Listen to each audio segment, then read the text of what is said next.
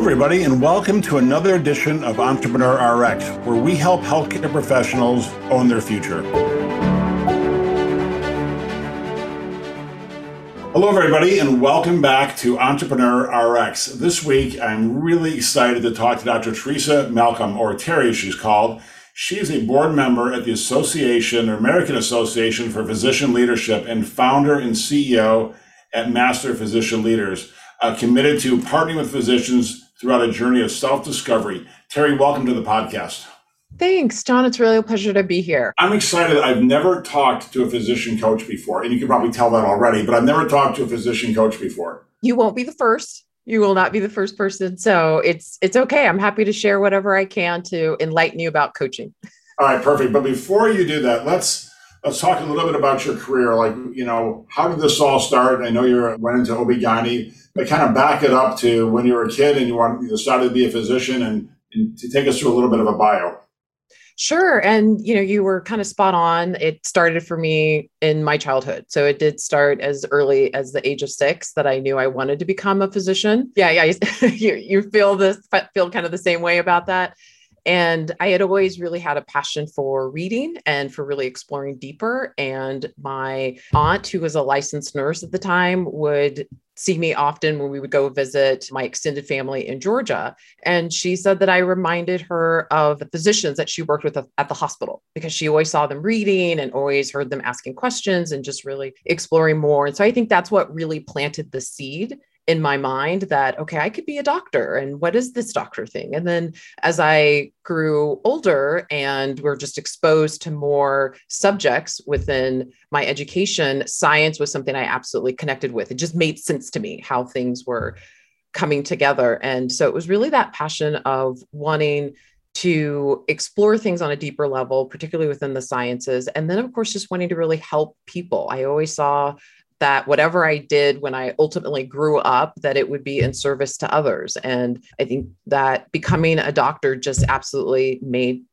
perfect sense to me. And so I just remember as a little girl saying, I'm going to be a doctor, and was like absolutely steadfast on that. That's excellent. So yeah, I was 6 as well. And I remember, I'm going to be a physician. It doesn't matter, I barely passed school, but I'm going to be a physician. The facts don't matter. Okay, so where did you go to undergrad? And then you went to Tulane Medical School.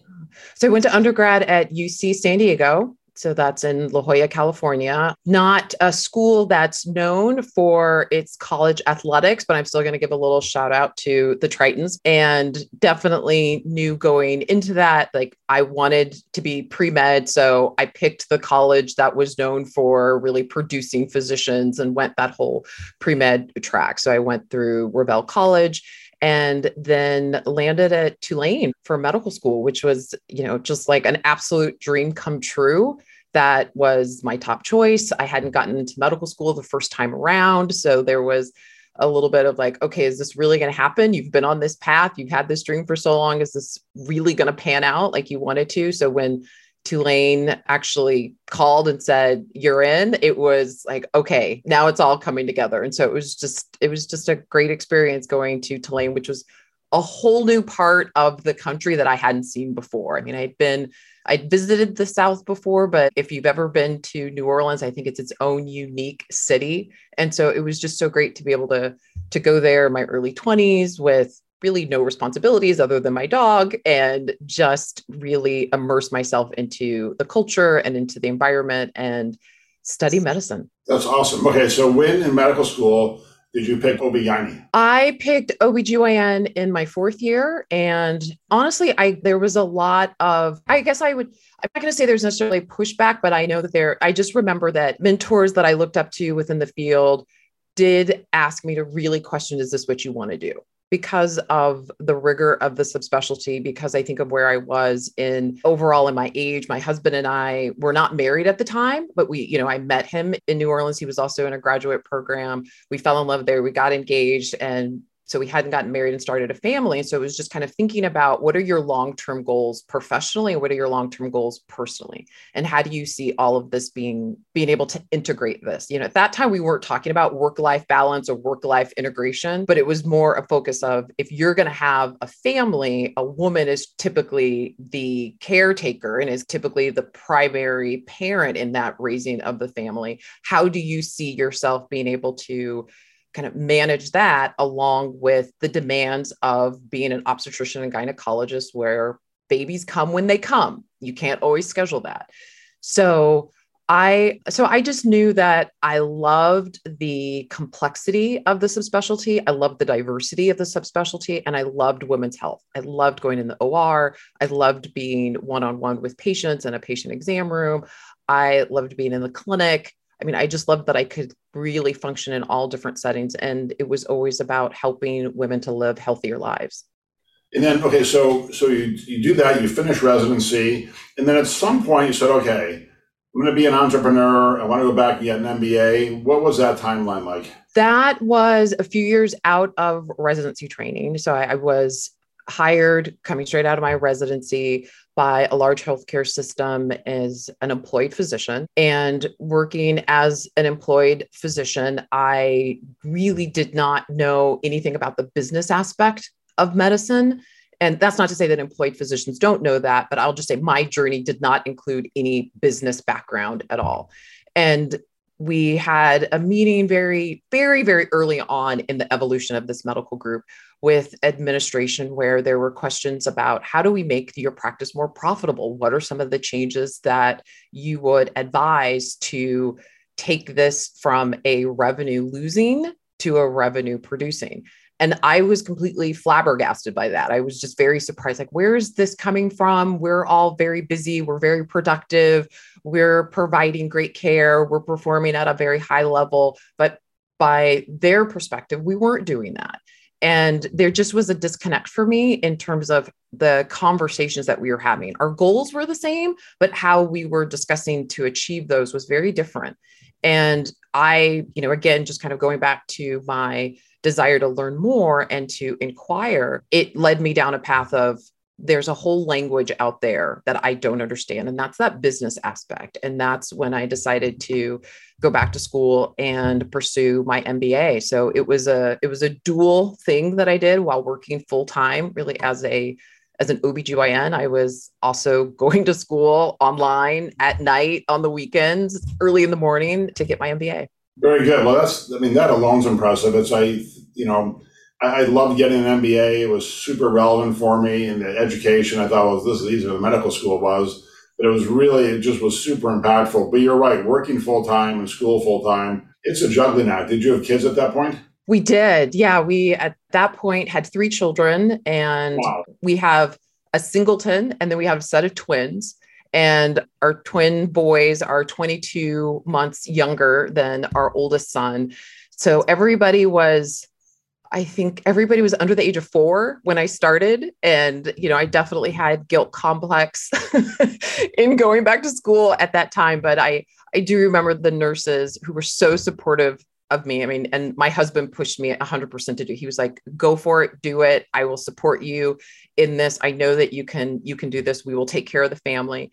And I remember just being up really late, exhausted, like literally typing on the deck of labor and delivery and just thinking like, why am I doing this? This is just crazy. This is absolutely bananas. It's 1 o'clock in the morning. I'm sitting up like writing papers or, it's trying to enter my responses in the online chat. And the nurses just said, Dr. Malcolm, this is the best time that you could do this. There will never be like the ideal time. Your children are still very young. You'll be glad that you accomplished this and put this, in your library much later on. So just keep going, keep pursuing. And in hindsight, I completely agree with them. Yeah, really excellent advice. Okay, so now after your MBA, did you take a leadership role, or did you start down the path of your coaching right away? No, I didn't start in coaching right away. I started in leadership. And I think I kind of, from my team was getting pushed to the front of interacting with administration a little bit more and being the voice for the group. And as I got exposed to more of physician leadership and wanting to really engage with others about how are we making decisions that directly impact those of us who are delivering the care. And that again just created a whole nother spark for me. And I just became very passionate about being involved in those conversations, being involved in that decision making, and hoping to provide another perspective to the table that maybe wasn't always there. Sometimes the physicians aren't always involved in that decision making. And I also just thought my perspective, my history, my cultural background, being a woman of color, being a Black female physician, I thought I had something very unique to offer and to contribute that could help others in how they're delivering care. Do you see parallels between your role and skill set as a physician and your role and skill set as an entrepreneur? In other words, is it relatable and translatable? I do think there's a lot that my background as a physician has definitely helped me in my background as an entrepreneur. And by that same respect, I will say that there are aspects of myself as a physician that I've had to unwire and then rewire as a physician as well. I think that what we bring that's very transferable as physicians is I think we bring our commitment, the dedication, the perseverance. I think, and I absolutely would say, I think the level of knowledge that we bring, I think that is very, very helpful to us in becoming entrepreneurs. We are very committed to whatever it is that we do. And we are also very committed to becoming subject matter experts in what it is that we do. So I think that has been very transferable and has been very useful. What I think I had to do a little bit of unwiring and rewiring around is that unlike becoming a physician, becoming an entrepreneur is not a prescriptive path. It's not a very easy from point A to point B. Whereas I think in becoming a doctor, like there's a path that's already been laid out for you. If you take these classes, then you perform at this level and you take this test, you take the MCAT, you will get into medical school. And then if you take these, you're going to take these classes in medical school. If you perform at this level, then you can get into your subspecialty of choice. So I think, it's a very defined path. Whereas in entrepreneurship, it's not like that. There's so much that is uncertain and is ambiguous and that is unknown. And so we're constantly kind of testing things out. We're kind of testing the waters. We're kind of putting the proof of concept out there and having to adjust and adapt given the feedback that we receive. So let me ask you this. So I looked at your website and, I think physicians are going to look at you, and this always strikes me as being kind of funny, but they're going to look at you and say, well, I mean, she had it easy. She's charismatic and brilliant and beautiful, and she's in a great relationship. Where's the struggle in that? So let me go to the end. Where have you struggled? Because I think people are going to look at you and say, she makes it look easy. Oh, well, I guess first, thank you. I mean, I appreciate that, and I hope that my journey and my path can be an inspiration for others that this is possible. I would say that what I've been able to experience, whatever success I now have today, is because of the assistance and the guidance and the mentorship from a whole village of people who really have embraced me, wrapped their arms around me, have shepherded me down this path versus another path, and have also given me plenty of runway to make mistakes and to learn from those mistakes too. So this has not been easy by any means. There's been a lot of disappointment. There's been a lot of questioning. Is this really what I meant to do? Is this the right thing? And I have really learned to take all of those setbacks and all of those disappointments as opportunities for me to get better and to really learn from them. I will say, a few years ago, I didn't have that perspective. A few years ago, it was like, it's the end of the world. Somebody rejected me. Somebody said no. Like I put all of this work into this proposal and they've said, thank you, but no, thank you. And that was just, they may as well have just said like, you're horrible, go away, never come back again. But with that, no, I've been able to now realize, my message or my delivery is not for you. And that's okay. And it doesn't define who I am. And it doesn't mean that I'm any less worthy. It just means it's not for you. And so I need to putting myself out there to find that person who really connects and resonates with my message. Yeah, it's very Marcus Aurelius. It's very the obstacle is the way. It's you build upon them. And I actually got to the point where I like the obstacles because it means it's harder for everybody and you don't want it to be easy because where's the fun in that journey? Okay, so let's go so you became a certified coach. Mm-hmm.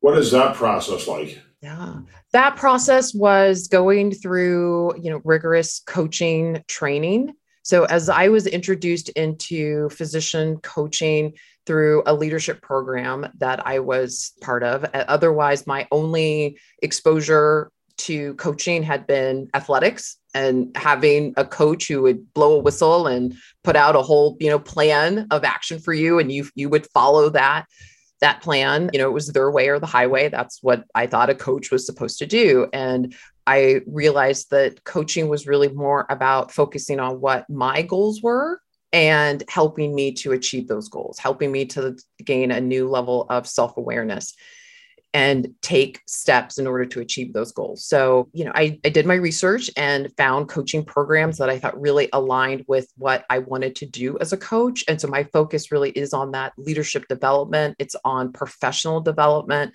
not so much performance development. I think there's a real place for that, but that's about getting people who are underperforming to perform at the expected level. I'm really working with those individuals who have a desire to kind of move beyond an area of just kind of being stuck in their professional life to become the leader that they know that they can be, and partnering with the organizations to help them do that, to create that kind of organizational change from within. So I love that concept. I've coached physicians, not as you do, but just more in the managerial role for 30 years. And, I always think there's some that are completely uncoachable. And there's some that definitely, they're like a flower. You put a little bit of water on them and embrace them and they just blossom. And I really like the idea that you're coaching people who want to become leaders, because you're right. That's so different. They're already the fact that they even call you in some respects, they're already halfway there. They have the initiative. And they're willing to back it up, paying you, I assume, to help you allow you to impart your knowledge to them. What are some of the profiles or are there any profiles of physicians who are reaching out to you? Is it young versus old, men versus women? What's the diversity? And there is diversity. So I would say, for one, most of my clients are really through the organization itself. So I partner, my company partners directly with organizations to provide coaching to their physicians within. And so they're looking to help their physicians take it to another level, elevate their leadership skills, their leadership development. And so my clients do range in age. I mean, of course, everybody's an adult and they're old enough to have finished their residency training and have practiced for a little bit of time. But a lot of them may be what we consider traditional physician leaders, in the sense they have a leadership title, but I don't focus on what their title is. While they may have that title, it's really more about that mindset. Do you see yourself and do you view yourself as a leader? And how can I help you to be the leader that you know that you can be? How can I help you in really being that influencer in chief that you need to be? And so a lot of times my clients may have just moved into a new position. They may be in a position where they now have new responsibilities. It's been an expansion of their role, or they have new projects or initiatives that they're now trying to lead. Also, maybe they just kind of feel a little stuck. Like they've been trying something for a while and there's an area of struggle, and they want some assistance so they can really thrive within the role that they have. Have you identified kind of common physician denominators that become barriers to physicians? And if you would answer, when you respond to the question, give me the male versus female, if you can categorize them. Like, what are the barriers males struggle with, and what are the barriers female leaders or women who want to become leaders are struggling with, and vice versa? Yeah, I think that's such a great question, because there absolutely is a difference. I think for women, there's a belief that you don't deserve what you have. There's, that imposter syndrome belief that I didn't really earn this. Somebody gave this to me. I got this through my connections. They're going to, they're going to find out that I really can't do what they've hired me to do. So that, it is not exclusive to women. A lot of the research has been done around imposter syndrome that looked at women. It does extend to men as well. But I think that that's a little more of what I hear from my female physician clients is doubting themselves. Can I really do what has been asked of me and what's been expected of me as far as being a leader? In terms of their technical competence and skill set, hands down, they've got it. They believe in themselves from that standpoint. Yeah, I've noticed the exact same thing with women, younger women leaders who I've tried to mentor. It's like, are you kidding? You are so far ahead of where I was on your EQ and their IQ for that matter, but they're so far ahead of where I was at your age. Like you have, and I always give them this book to read called Confidence Code by Claire Shipman and Kathy Kay, I believe. And they interviewed all these really rock star women all over the world. And they literally said exactly what you just said. Like they all had imposter syndrome. They even mentioned Hillary Clinton, had this imposter syndrome. You're like, well, how can she have it? And even, I was like, if she has it, then, everybody has to have it. Yes. I agree. I think that, it's just really important for women to step in and own their greatness and really see themselves as being the remarkable individuals that they are. So, I wouldn't say I spend a lot of time doing confidence boosting, but we do spend some time just doing some reframing, like just what's another way that you can reframe everything that you just said that's a more positive and more uplifting and is motivating for you. As far as men, I think what I hear sometimes from men is reluctance to ask for help. And I don't want them to feel that there's any judgment or there's any bias because they've asked. And I wouldn't say that what I provide is necessarily help. I'm your partner. I am there to partner with you in this. And oftentimes I'm a mirror for them. I'm a place for you to just really put your think alouds. I call them your think alouds. So those are thoughts that you have that maybe you've just never said aloud to anybody. I'm providing you with that safe space to be able to share all of those think alouds and get a response if that's what you're looking for, get some direction if that's what you're looking for, give you an opportunity to do some modification to it so that the impact that you're really trying to have actually does happen. And I think sometimes there's a reluctance from men that like, I don't need this. This is not something that there's a problem with such that, or a problem that I have that I really need this. Coaching isn't always about a problem that you have. It's not always, oftentimes it's just helping you work through something and see things through a different lens or a different perspective that you hadn't considered before. It's elevating your game. I had the experience where I went through physician or leadership coaching, year-long classes and such. And, I'm sure I had tons of problems, but at the end of the day, the goal was to, so I'd elevate my game, and everybody in there were these kind of rock star people. They all went in there with, okay, what can I do to become even better? World-class athletes have coaches, and they have coaches for a reason. Have you noticed either an uptick or downtick in your business because of, moral injury, what people call physician burnout? Do you find people saying, I don't want to do this anymore. I'm burned out on direct patient care. I want to be a leader. And that's the reason they're trying to angle into leadership positions?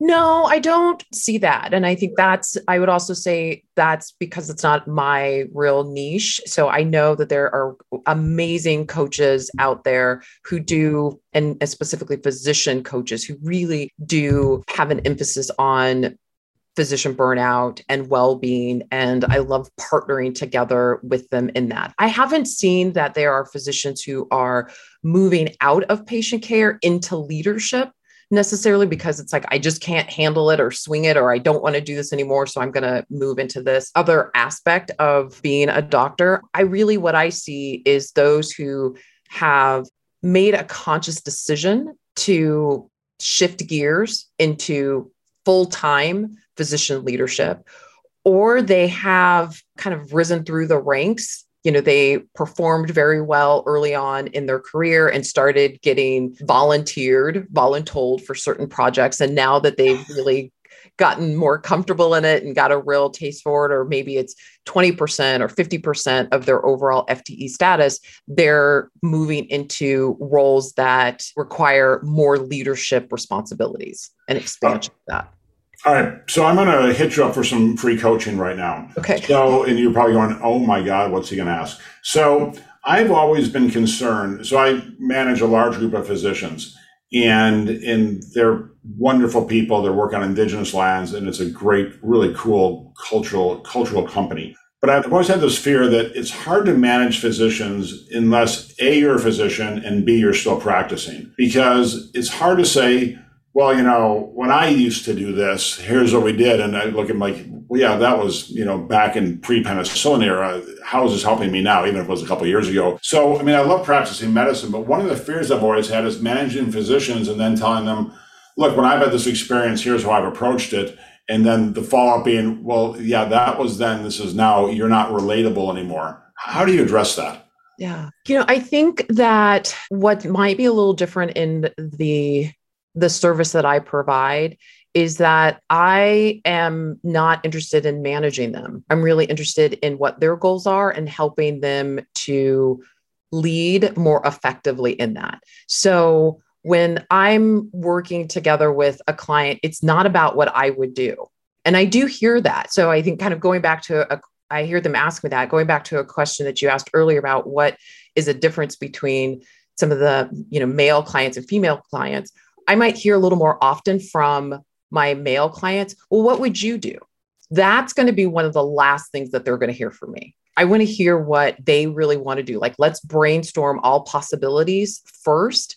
And then if you really are still interested in what I would do, then I'll share that with you. But it's not about what I think is the right thing for you, or I think you like, here, let me put together a whole treatment plan for you, and then you just execute and you follow it.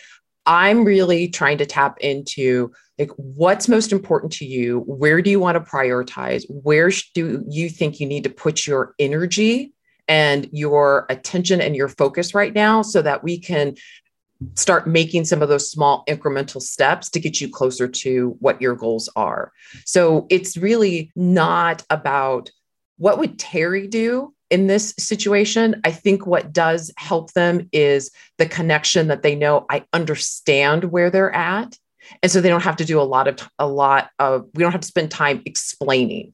Like, this is, I'm already in tune with you and I can understand what the struggle is. Now let's figure out how we help you move through that struggle. Very good. And I love that approach. It's, really answering a question with a question and saying, basically turning, you said earlier, the mirror. Okay. So last question, where do you see yourself, kind of post-pandemic? Do you think the pandemic it's certainly in my mind pointed out that we need more physician leaders? Mm-hmm. Where do you see your business and yourself post-pandemic, if there ever is a post-pandemic? Yeah, I know. I hope it comes soon. Trust me. Like, that is my daily prayer, that we one day can actually look behind us and say, that was the pandemic. Remember when? I think that, for one, I think probably one of the things that's going to be most immediate is that I see master physician leaders having more of an in-person presence. So much of it is it's remote, it's virtual right now. But on I think a bigger, broader scale is what I really see is my company is now partnering even more, even stronger partnerships, more partnerships with healthcare organizations to develop inclusive leaders, to develop inclusive physician leaders, so that they can foster an environment where everyone can thrive and contribute fully to the delivery of culturally compassionate care. That's really where, I want to take my company. That's the focus. And again, when I'm looking at the pandemic in the horizon, that's what I'd like to be able to say Master Physician Leaders is doing. Okay, I lied. It wasn't the last question. Okay. Because what you just said was really interesting to me, and I totally identified with it. So about 6 years ago, I started working in indigenous lands, and it blew me away of the disparities of healthcare on reservations versus in the inner city where I work. And it really opened my eyes up to this huge disparity of care between different ethnicities, different genders, and it's really given me a mission for like the last third of my career to try to address that, at least in indigenous lands. So I think your answer is spot on. We have to get to a place where everyone's treated with the utmost professionalism, compassion, empathy, no matter what. Stop. Absolutely. That is, that's what keeps me motivated and driving every single day in this mission. I mean, I think this is something that I want us to be lockstep doing. I mean, this is what I really consider is my passion. And I have been blessed and privileged to be given a platform to be able to do that. And coaching is my venue. It's just the venue by which I can really bring that to life. But I really want to see everybody as an active participant and feeling included in this, feeling invited into this endeavor, invited into this journey. And, this is a place where we all deserve to be valued and respected and expected to really thrive. I mean, I just don't see how we're going to overcome the challenges that we experience right now in our healthcare environment and really on a global level at all if we're not working, hand in hand to overcome these challenges.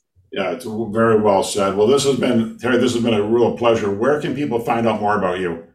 Sure. Again, John, thank you so much for this opportunity to connect with you and connect with your audience. And I would love it if your audience found me at Master Physician Leaders is my website. So that's mastermdleaders.com. And I'm on LinkedIn under Teresa Malcolm.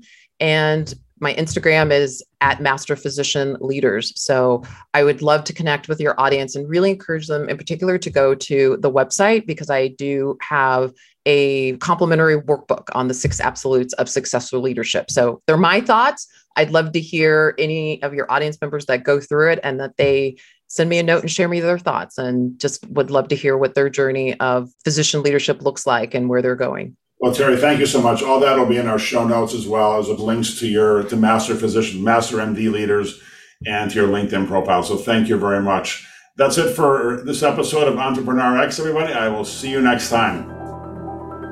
Thanks for listening to another great edition of Entrepreneur RX. To find out how to start a business and help secure your future, go to johnschufeltmd.com. Thanks for listening.